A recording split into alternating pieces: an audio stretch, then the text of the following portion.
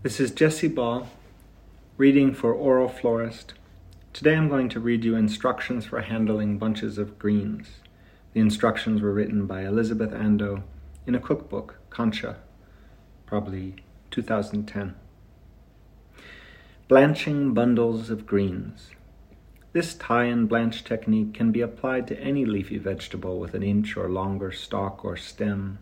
It is particularly well suited to bunches of greens such as chrysanthemum or komatsuna, a leafy green in the turnip family, with roots still attached.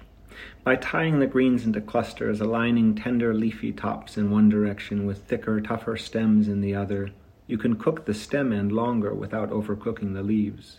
When it comes time to plate the greens, you can make neat bundles and spoon sauce over them, or you can chop the greens and toss them in a sauce. Begin by soaking the greens in a large tub of fresh cold water. Swish to loosen any soil that may be clinging to them.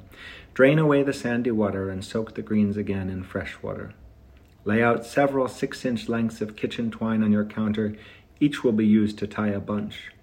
Lift the greens from the tub of water and trim clusters or individual stalks, paring away as little as possible.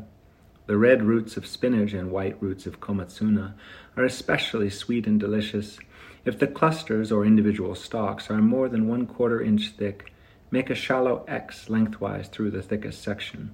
This allows the blanching water to circulate better, reducing cooking time and the loss of nutrients.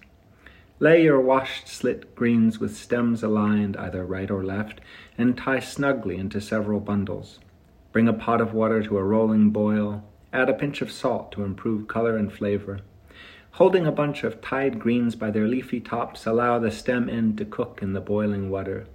If your hands are sensitive to heat, using kitchen tongs or long chopsticks will make this easier and more comfortable. Allow the water to return to a boil and cook for 30 or 40 seconds. Gently release the leafy tops, allowing them to enter the boiling water too. Stir to make sure the tops are completely submerged. Wait for the water to return to a boil and cook for another 20 to 30 seconds. Lift the leafy greens from the pot and transfer them to a bowl of cold water. Repeat this blanching procedure with the remaining bunches.